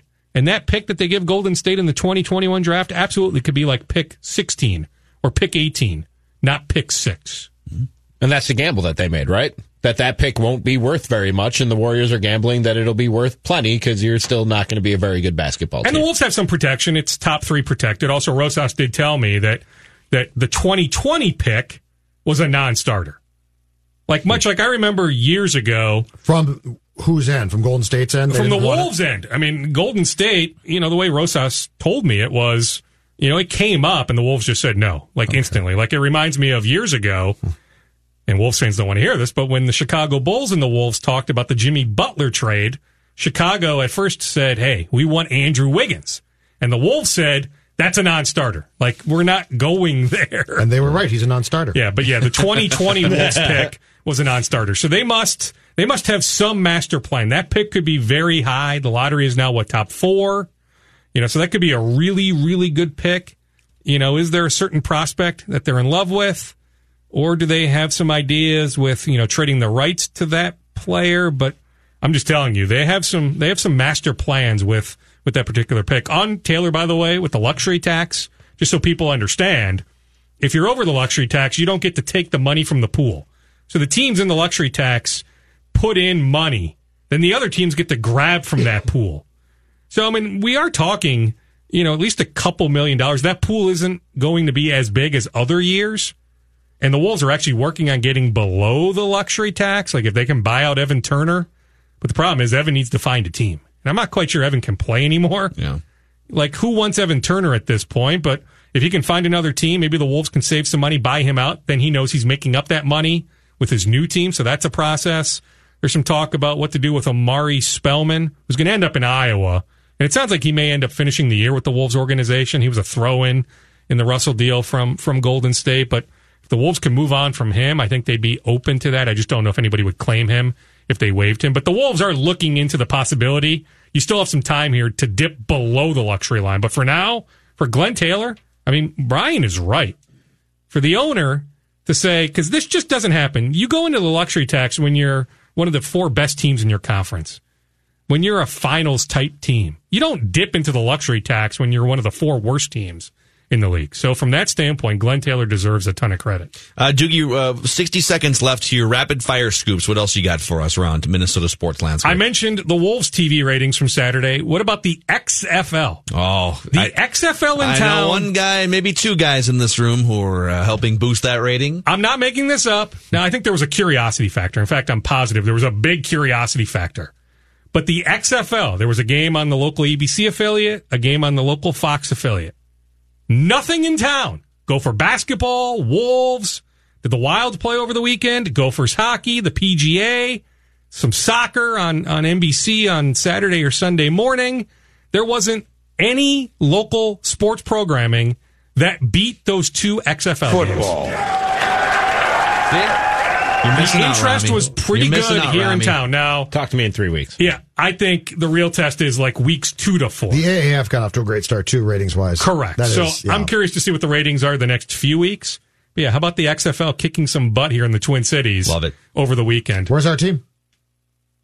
Playing at Allianz Field. Allianz, right? Yeah, exactly right. I don't think there's any buzz in that regard, but something to keep an eye on maybe eventually. Also, what else did I write down here? The Lynx. Simone Augustus, I think it's been a foregone conclusion that she'll be back, but she has played for 13 years. Like, she could retire, but she will be back. I'm told it's a matter of when, not if, that she re-signs. She's a free agent. She's not signing with another organization. Simone Augustus will be back with the Lynx. We saw the move today. Dewana Bonner, multi-time All-Star, really good player for the Phoenix Mercury. Yeah. She's on her way to the Connecticut Sun. The Lynx had dialogue with Phoenix about a sign and trade. It just didn't work out. If you look at the package that Connecticut gave up, multiple first-round picks, the Lynx just couldn't match that package. Also, Skylar Diggins from Dallas. She's a big name. The Lynx have talked to Dallas. In fact, at one point, I was told they actually thought they were making some progress, but Glenn Taylor told me on the podcast last Thursday that it doesn't look like Skylar Diggins will end up with the Lynx. I heard, Rami, you earlier today talk about Mike Zimmer. Mm-hmm. It's when, not if, on the contract extension. I'm just working on the terms. In fact, I wouldn't be surprised when he meets with the media in Indianapolis in about 2 weeks at the Combine, if we have official news at that moment that Mike Zimmer has signed a contract extension. The question is it for 1 year or is it for 2 years? But it's when, not if, Mike Zimmer is getting a contract extension with the Vikings. Right on. That's Darren Doogie Wolfson from 5 Eyewitness News and from the Scoop podcast, available on the Score North app, Apple, and Spotify. We'll see you next Tuesday, Doogie. Sounds good, boys. Take it easy. Man. All right. Mackie and Judd. Sorry, I got to hit Doogie's mic there because I'm closer to it than he is. When we come back here, D'Angelo Russell with an interesting chirp there. Did you see this? On Twitter. And you know what this is about? I scrolled through the thread and there it is. I do know what it's about. I found it. But we'll fill the audience in here shortly. Chirp Stephon Diggs, perhaps? No, you never know on Twitter these days with these kids, crazy kids. D'Angelo, he's chirping a media member So we'll get to it when we come back. Oh. And cram session Take as that, well Doogie. here. And before we go anywhere, let's talk about finances. Let's talk about Tondrick Wealth Management. Tondrick Wealth Management, led by Dale Tondrick, has Dale's life's work is literally helping people save and stockpile money for retirement. I don't care if you're 30 or if you're 60. There are things you can and should be doing to make sure you get to dictate what your life looks like in retirement. Dale Tondrick and Tondrick Wealth Management will help set you up with a plan to make sure you are on the right track financially, whether it's maybe you're worried about running out of money later in life. You want to make sure that you're saving enough, or maybe you're actually able to retire earlier than you think.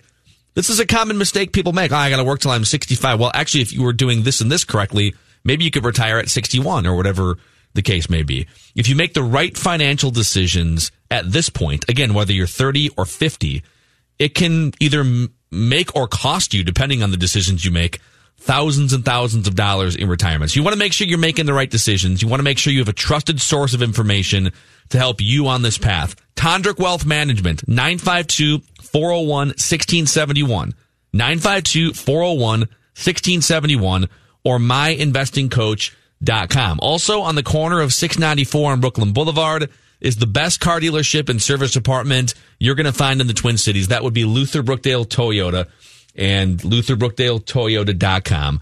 So I love the new technology upgrades every 2 or 3 years, and that's why I am more of a leasing guy. At some point, I might finance something and buy it, but I just love the safety features, the technology. I love the fact this is the first car that I've had, my new 2019 RAV4 with Apple CarPlay on the dashboard console, which turns my car into a smartphone, basically. We're talking about easy access to just tap the Score North app or the Apple Podcast app or Spotify, whatever it is. On the way in today, I was listening to Bill Simmons on his podcast interview the CEO of Disney just by literally tapping the Apple Podcast app. And then when Score North is rocking and rolling, boom, it's one tap. So if you want state-of-the-art technology and safety features and you want the best service to go along with it, 694 on Brooklyn Boulevard is the place. Luther Brookdale Toyota. And the website you can peruse around. They're also open until 9 o'clock tonight. LutherBrookdaleToyota.com. Jonathan here with the Score North download. Mackie and Judd with Rami coming back in just a second. But first, join Score North at the 2020 Choice Bank Minnesota Golf Show, Friday, February 21st through Sunday, February 23rd. Your ticket purchase includes gate admission, 14 free greens fee passes, plus 7 bonus greens fee passes with advance purchase, courtesy of TwinCitiesGolf.com, and 1 free polo shirt. Tickets and more information over at ScoreNorth.com, keyword golf. Mike Zimmer talked to the media today and was asked about why he brought in Dom Capers, longtime defensive guru in the NFL, and here's what he said, why he brought in Dom Capers. Dom has been doing this for a long time, and I know he's always had really good ideas in the pressure game, defensively.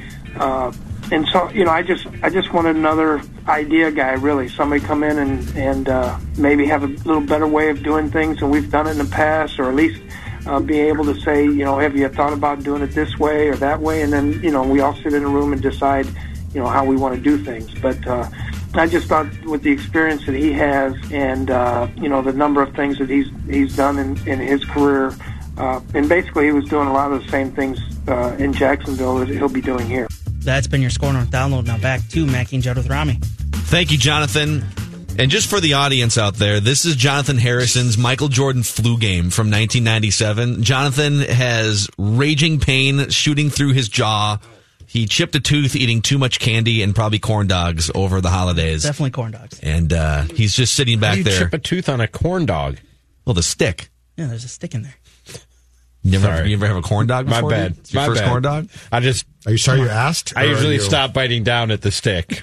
Sorry. My bad. Go through it. I'm the idiot. So we have Twitter drama here. We're trying to follow this during the commercial break, but Rami and I both saw this pop up in our timelines. D'Angelo Russell tweets at Nick, is it pronounced Nick Friedel from ESPN, yep. NBA writer for ESPN. And Nick Friedel is frequently on ESPN TV and The Jump and stuff. And D'Angelo Russell tweets, "You a clown," at Nick Friedel. And so people are trying to figure out what happened. What did he say? Well, he was on The Jump with Rachel Nichols earlier today. and somebody transcribed the interaction between Friedel and Rachel Nichols. Nick Friedel said, the Wolves should trade Karl Anthony Towns. They aren't going to win with him. And cited Karl Anthony Towns' lack. Some of the stuff that we've been talking about today on the show. I guess he also said, this is hearsay. These are people tweeting me things Nick Friedel apparently said on The Jump today, that the Warriors traded Russell for a reason. That's true, I thought. Yeah, I mean, he's definitely not I'm sure Steph Curry. And they had to have had a reason to trade him, right? They're not just doing things for no reason. So, D'Angelo Russell thinks that Nick Friedel is a clown because he suggested that his buddy should be traded by the Wolves. Yes. And that the Warriors, I think the other part of it, because I saw another nugget, this is all like second, third hand. We don't have the actual clip yet, but that the Warriors traded D'Angelo Russell in part because of his attitude and maybe some immaturity. Well, the first part about it, I would say that if I were a guy sitting in the studio not named Judd or Phil, I'd be very upset because D'Angelo should have come after that guy first, considering he's been for months on a soapbox about trading Cat. So D'Angelo's Friedel's swiping your takes, Rami. D'Angelo's anger going in the wrong direction. Should be going at Rami Makloff. I'm a clown too then, D'Angelo. If being out on Cat and saying that the Wolves should trade him. What if we got you a courtside seat and dressed you up as a clown for tomorrow night's Wolves game and you sat there berating D'Angelo Russell? I got to be a clown with a shirt on though that says trade Cat, just so everybody gets the joke. So full clown outfit. The hair, the makeup, the whole thing. The big hair. T-shirt that says Trade Cat. Could we do that? How fast are you removed from courtside seats? I would do it. I don't if care. You're wearing that outfit. Fine. Remove me. More publicity. I think you come in late, like a tip-off, so that they can't get a bead on you immediately. You sit down at tip-off and start to berate D'Angelo Russell with, who's clown now? Can we get our hands on a courtside seat? I would do this. I would do it tomorrow. I would have said before the Wolves acquired D'Angelo Russell, plenty of seats everywhere available. I don't know if that's the case anymore. You could have sat on the Wolves bench 2 weeks ago. D'Angelo and Cat bought 2,000 of them for the fans. That's true, I guess. It's a fair point.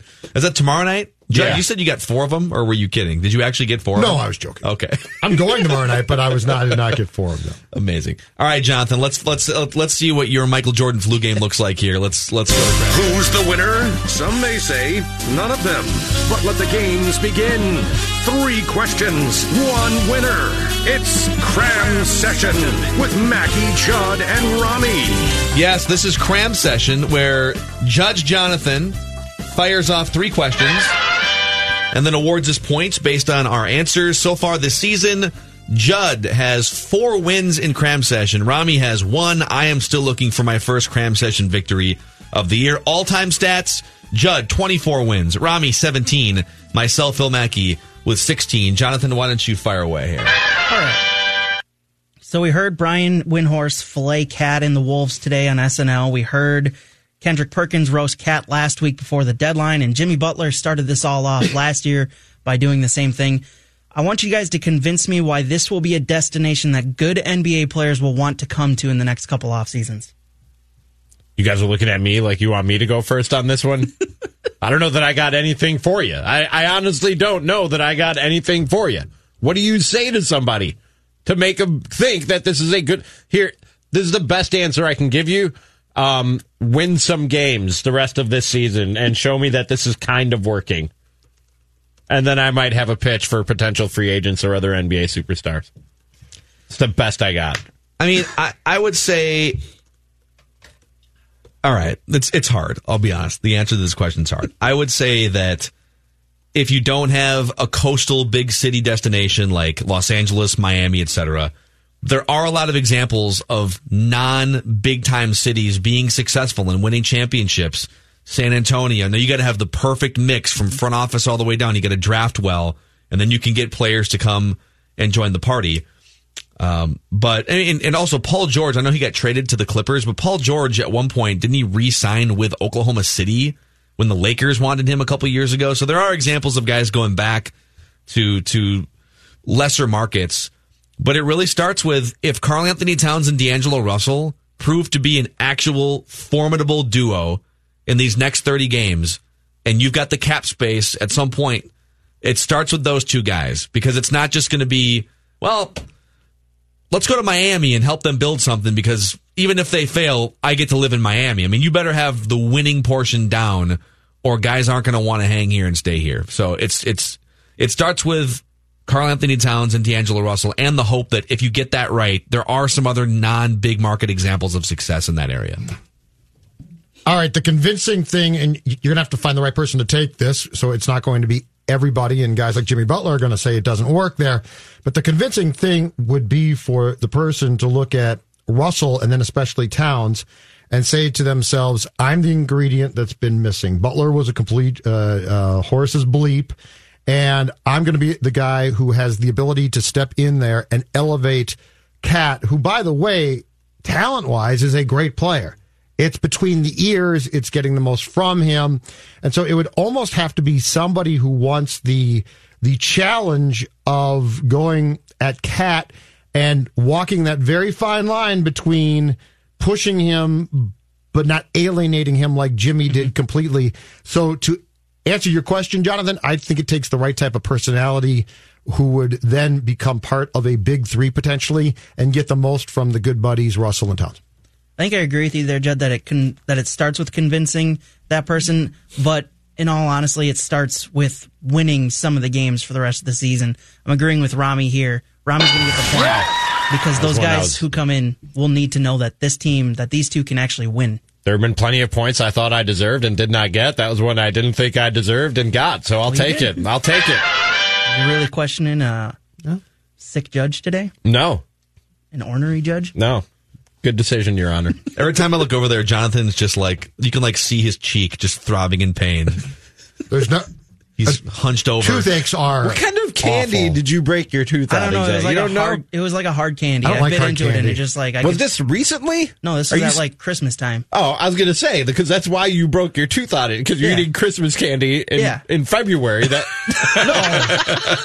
No. This was in January. I'm not a big Only fan of recently hard did it candy. start having. All right. Hard candy, forget about it. All right, so Give me any candy. I'm right there with you. Give me candy. The Oscars were this past weekend, so in honor of that, I want you guys to create an award for anything that happened in Minnesota sports last year. What is that award, and who/what wins said award? All right. I gave this great thought the past year, and I'm going to go back to last year, you said, correct? Mm-hmm. January of 2019. I am going to present this, and this is a 2-year achievement award, but it encapsulates part of January before this guy was shown at the door. The Bellowing Wolf Award goes to Tom Thibodeau because nobody bellowed like Tibbs. He did it in an I mean, it literally was it was an actor type style with the guttural Andrew Carl. It was the Bellowing Wolf Award. Come on down, Tom Thibodeau. The Bellowing Wolf. Rami, you're next. Somebody recreated the Timberwolves logo with Bellowing Tom Thibodeau too, and we need to put that up for the actual Timberwolves logo. I need to see that. Right. My award is going to be called the Jimmy. And the Jimmy is for the person who just speaks the truth, who tells it like it is, regardless of what reaction he may get from the public or from the fan base, whatever blowback, whatever consequences he may face. He tells the truth in the face of lies and in the face of mischaracterization, in the face of false advertising. And of course, the first Jimmy goes to its namesake, Jimmy Butler, who Jimmy was right. Every step of his NBA career, Jimmy was right, including his brief stay here in Minnesota and everything he said about the Timberwolves, Karl Anthony Towns, and Andrew Wiggins. Okay. All right. My award is called the Quoa Model Award. That's a terrible name for an award. The Quoa Model Award. And that's an acronym for a coach who loves acronyms and a coach who overachieved the most with the least award. PJ Fleck taking the Gophers to 11 wins in a New Year's Day bowl game. He loves his acronyms, and so I am creating an award with an acronym title. The Quoa Model Award. That's right. The coach who overachieved the most with the least. PJ Fleck. I'd agree with you on the winner, Mackie, but I don't know about that title. It's a terrible name for a title. That's a weird award name. It's okay. So unfortunately, Just the award the name boat over here. drags down your point there. So in honor of great award names, I'm giving it to the Bellowing Wolf Award because that's just a fantastic name. Jonathan! Jonathan! I never want to hear that happen. No. So, Judd, you're getting the point there. 1 point for Rami, 1 point for Judd. Third point here. Former Blue Jays pitcher Mike Bolsinger, you guys mentioned this yesterday, is suing the Astros organization for the 2017 cheating scandal and how it affected his career after he gave up 4 runs, 4 hits, and 3 walks in a third of an inning against them. So I want you to frivolously sue someone or something in Minnesota sports history. Who or what are you suing and why? All right, I'll go first here. And I think it's an admission that I don't know if I've made on the show before, and I do have photo evidence of this. I am suing Gary Anderson for missing a 38-yard field goal late in the fourth quarter of the 1998 NFC Championship game because it drove me to become a Packers fan in 1999. What? And here's the photo of 13-year-old Phil Mackey in a Brett Favre jersey. Why? Why? What happened? What do you mean, what happened? You saw the game? Yeah. Torture happened. So you bailed? I bailed temporarily. How long did this go on for? Why wouldn't you just sue yourself for that? When they won a playoff game and faced the Rams, I jumped back on board just in time for them to get beat by the Rams in the 1999 playoff. But I became a Packer fan. I became a Packer fan. You cried and you were a big Viking, so you just bailed on them? That is correct. The Vikings lost in devastating fashion. I cried. I was mad at them. I received a Brett Favre jersey that I asked for at some point the next year. And I became a Packer fan for a short period of time. And we're letting you run the station now? I'm just saying. I'm just throwing it out there. 20 years ago. Did you know this? Statute limitations. No, he's never told this before. Yeah. Photo evidence right here. This is chubby Phil Mackey. No one. I'm not the only one who's learning of this for the first time. That Mackey was a Packers fan for a short while, of all things. It was a dark 6-month period. I've decided to join KS95 because they're doing so well. Wow. Very concerned now. No, you never told anybody that. Right. I'm stunned. I did not expect that to happen. I don't know if that's worth a point or contempt. I'm suing for I'm curious how the judge damage to a young Vikings fan psyche. The wrong person there. I'm curious how the judge processes that one. That's amazing. Rami, that's something else. You want to go next? I'm suing Matt Asiata. Remember Matt Asiata? Remember him? Running back for the Minnesota Vikings. He's the new version of Leroy Horde. You need 3 yards, they'll get you 2. Need 3 yards, what was the saying? Something. Need 10 yards, get you 3. Need 2 yards, get you 3. Yes. Well, he scored 3 rushing touchdowns in a game twice in his short stint as the Minnesota Vikings running back. Where was he on the depth chart that he ended up as basically their number 1 running back? Was suspended that year, right? Yeah, Adrian Peterson took a tree branch to a 4-year-old. Yeah, got suspended for the year, and they didn't have any backups. I was going against Matt Asiata both times. He scored 3 touchdowns in fantasy football. You go straight to hell, Matt Asiata, all right? How do you score 3 touchdowns against me? Not once, but twice in fantasy football. Sir, this is a crime, an injustice, and I think justice needs to be served. And this needs to be corrected, and Matt Asiata needs to serve some kind of penalty, Your Honor. You were so close to getting the win today. This last question, the responses have left me so perplexed. You were a point away from getting the win, and then you sue him because fantasy? All right. So Phil dumped the Vikings. You said for a terrible reason. Which we didn't realize. I'm playing the game. Rami is suing Matt Asiata because of something that happened when he was in Wisconsin. All right. I answered the question as straight as possible, I guess, which might be my downfall. I am going to sue for impersonation of a sports executive, David Kahn. Because David Kahn, first of all, where is he now? Nobody knows. And second of all, in France? We've had our share of bad coaches, Les Steckel with the Vikings. We've had our share of bad sports executives, but this guy took it to a new level. This guy took it, and he tried to use big words like bifurcating to make us think that he was smart. Derek Falvey's legitimately smart. Thad Levine, legitimately smart. David Kahn, well, the last name says it all. I'm suing David Kahn.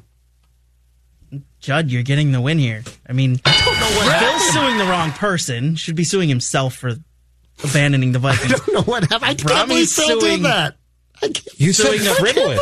You said frivolous. I want you to frivolously sue someone or something in Minnesota sports history. It doesn't get more frivolous than fantasy football. I want to talk more about Phil becoming a Packer fan. Like this is We've got 4 minutes left here. Yeah. Or 6 minutes left here. We need to jump into this. We're going to mock before the end of the show, too. So. He wants to change the subject. So ask me any questions you guys want. Okay, I'm an open book. How long did it last exactly? When did you do it? Like I knew that you cried after the loss, which a lot of kids did. Yep. But like, okay, so when did you transition? A Packer fan, it's not like you adopted the Giants or something. I know. No, he went straight to the enemy. He went straight Benedict Arnold. Now, my mom's side of the family is all from Wisconsin. So I've always had like Packer fans chirping and bragging and Brett Favring and just it's always been part of my life. Favring, I didn't know that was a verb. It's been part of my life, all right? Does that mean the thing with the Crocs, or what is Brett Favring exactly? It's the thing with the Crocs, the selfie photos. Okay, all right. I think he took that photo with a flip phone, if I'm not mistaken. Thank God it wasn't in a high def. Thank God it wasn't one of these new iPhones or something to see every part of Brett Favre's little general. But listen, it was a dark 6-month period of my life. I'm not going to lie. So 6 months. So how quickly did you?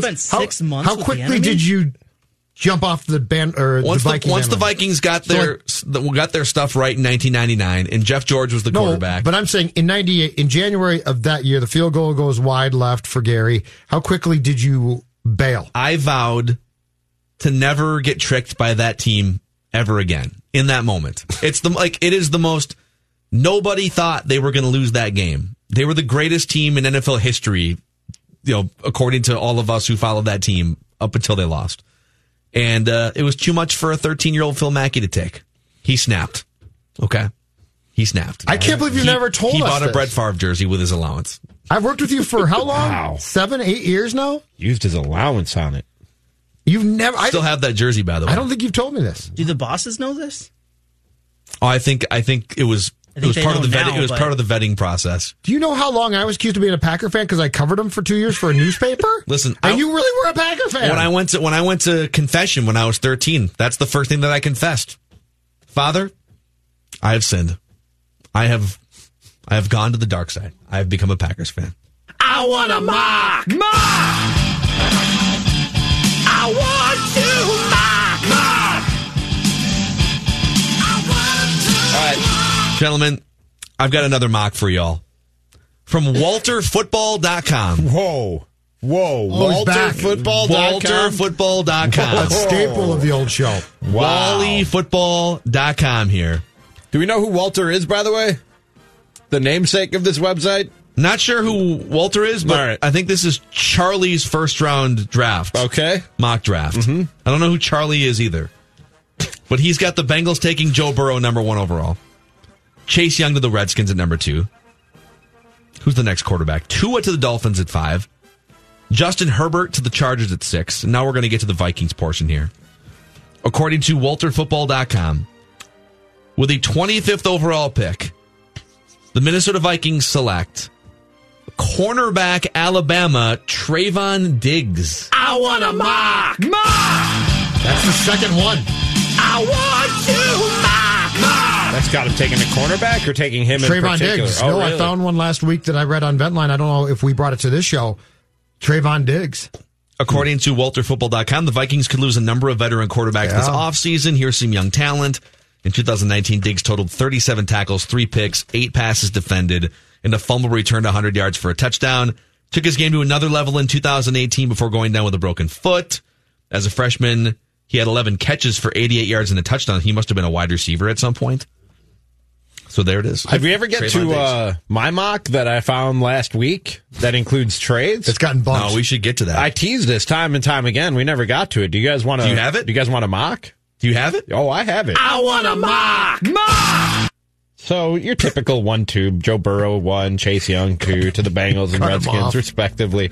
You cut off that one a mock. At 3, Lack of respect for Rami. we have our first trade in a mock, or at least that I've seen. That's right. At number 3, with the number 3 pick in the draft, the Miami Dolphins are trading the pick to the Detroit Lions. So Dolphins will the Dolphins are receiving the number 3 pick. Okay. Dolphins Up are from moving 5. up from 5 to number 3. Gotcha. To get Tua Tagovailoa. The Lions will get the Dolphins' first-round pick this year, second round pick this year, 5 and 39 respectively, and then second and fourth round picks in 2021. Wow. So a first, a second, nice haul. a first, 2 seconds, and a fourth to move up 2 spots for the Miami Dolphins and take Tua. That's aggressive. Did the Vikings make a trade in this? They did not. The Vikings did not make. They take Josh Jones, offensive tackle out of Houston. I want a mock. I want to mock. I think 3 might be the spot you have to move up to now. To get Tua? To get Tua, from what I'm hearing. The medicals came back very good yesterday. Yeah, his hip's not broken anymore. It's a good first step. It's a recovering hip. Dolphins make another trade in this one. They move down to 18. Okay. To the Eagles pick. And I love like these people just like literally randomly making trades. And then we read it. It's reckless. It's ridiculous. It's reckless speculation. All right, you can find our podcast, Mackie and Judd with Rami, on the there's a Score trade North at app. number 7, too. We'll bring that to you tomorrow. Hi, this is Chris Howard, host of Plugged In with Chris Howard. The College Football Playoff Committee made their decision on Sunday, and as much as I loathe the idea of Ohio State losing their way into the College Football Playoff, I 100% agree with OSU making it in over Bama. Nick Saban citing some hypothetical point spreads to prove his point that the Tide deserve a spot in the College Football Playoffs holds little substance when you consider Bama's best win is over Texas. No, the committee got it right. TCU had a great season with far more ranked wins than Bama and didn't deserve to lose their spot after playing a surging Kansas State in a championship game. And Ohio State, while not playing some of their best ball later in the season, was still 12-0 until they came face-to-face with my Wolverines. While the college football playoff system isn't nowhere near as good as it could be, it's better than what we had. And in a few years, it will be better for all of college football. Hi, this is Chris Howard, host of Plugged In with Chris Howard. Get the latest odds and trends for every professional and amateur league out there. From football to basketball to soccer and esports, we've got it all at BetOnline.net. And if you love sports podcasts, you can find those at BetOnline as well. And don't forget BetOnline for the NHL, MMA, boxing, and golf. Head to the website today or use your mobile device to learn more. BetOnline, where the game starts.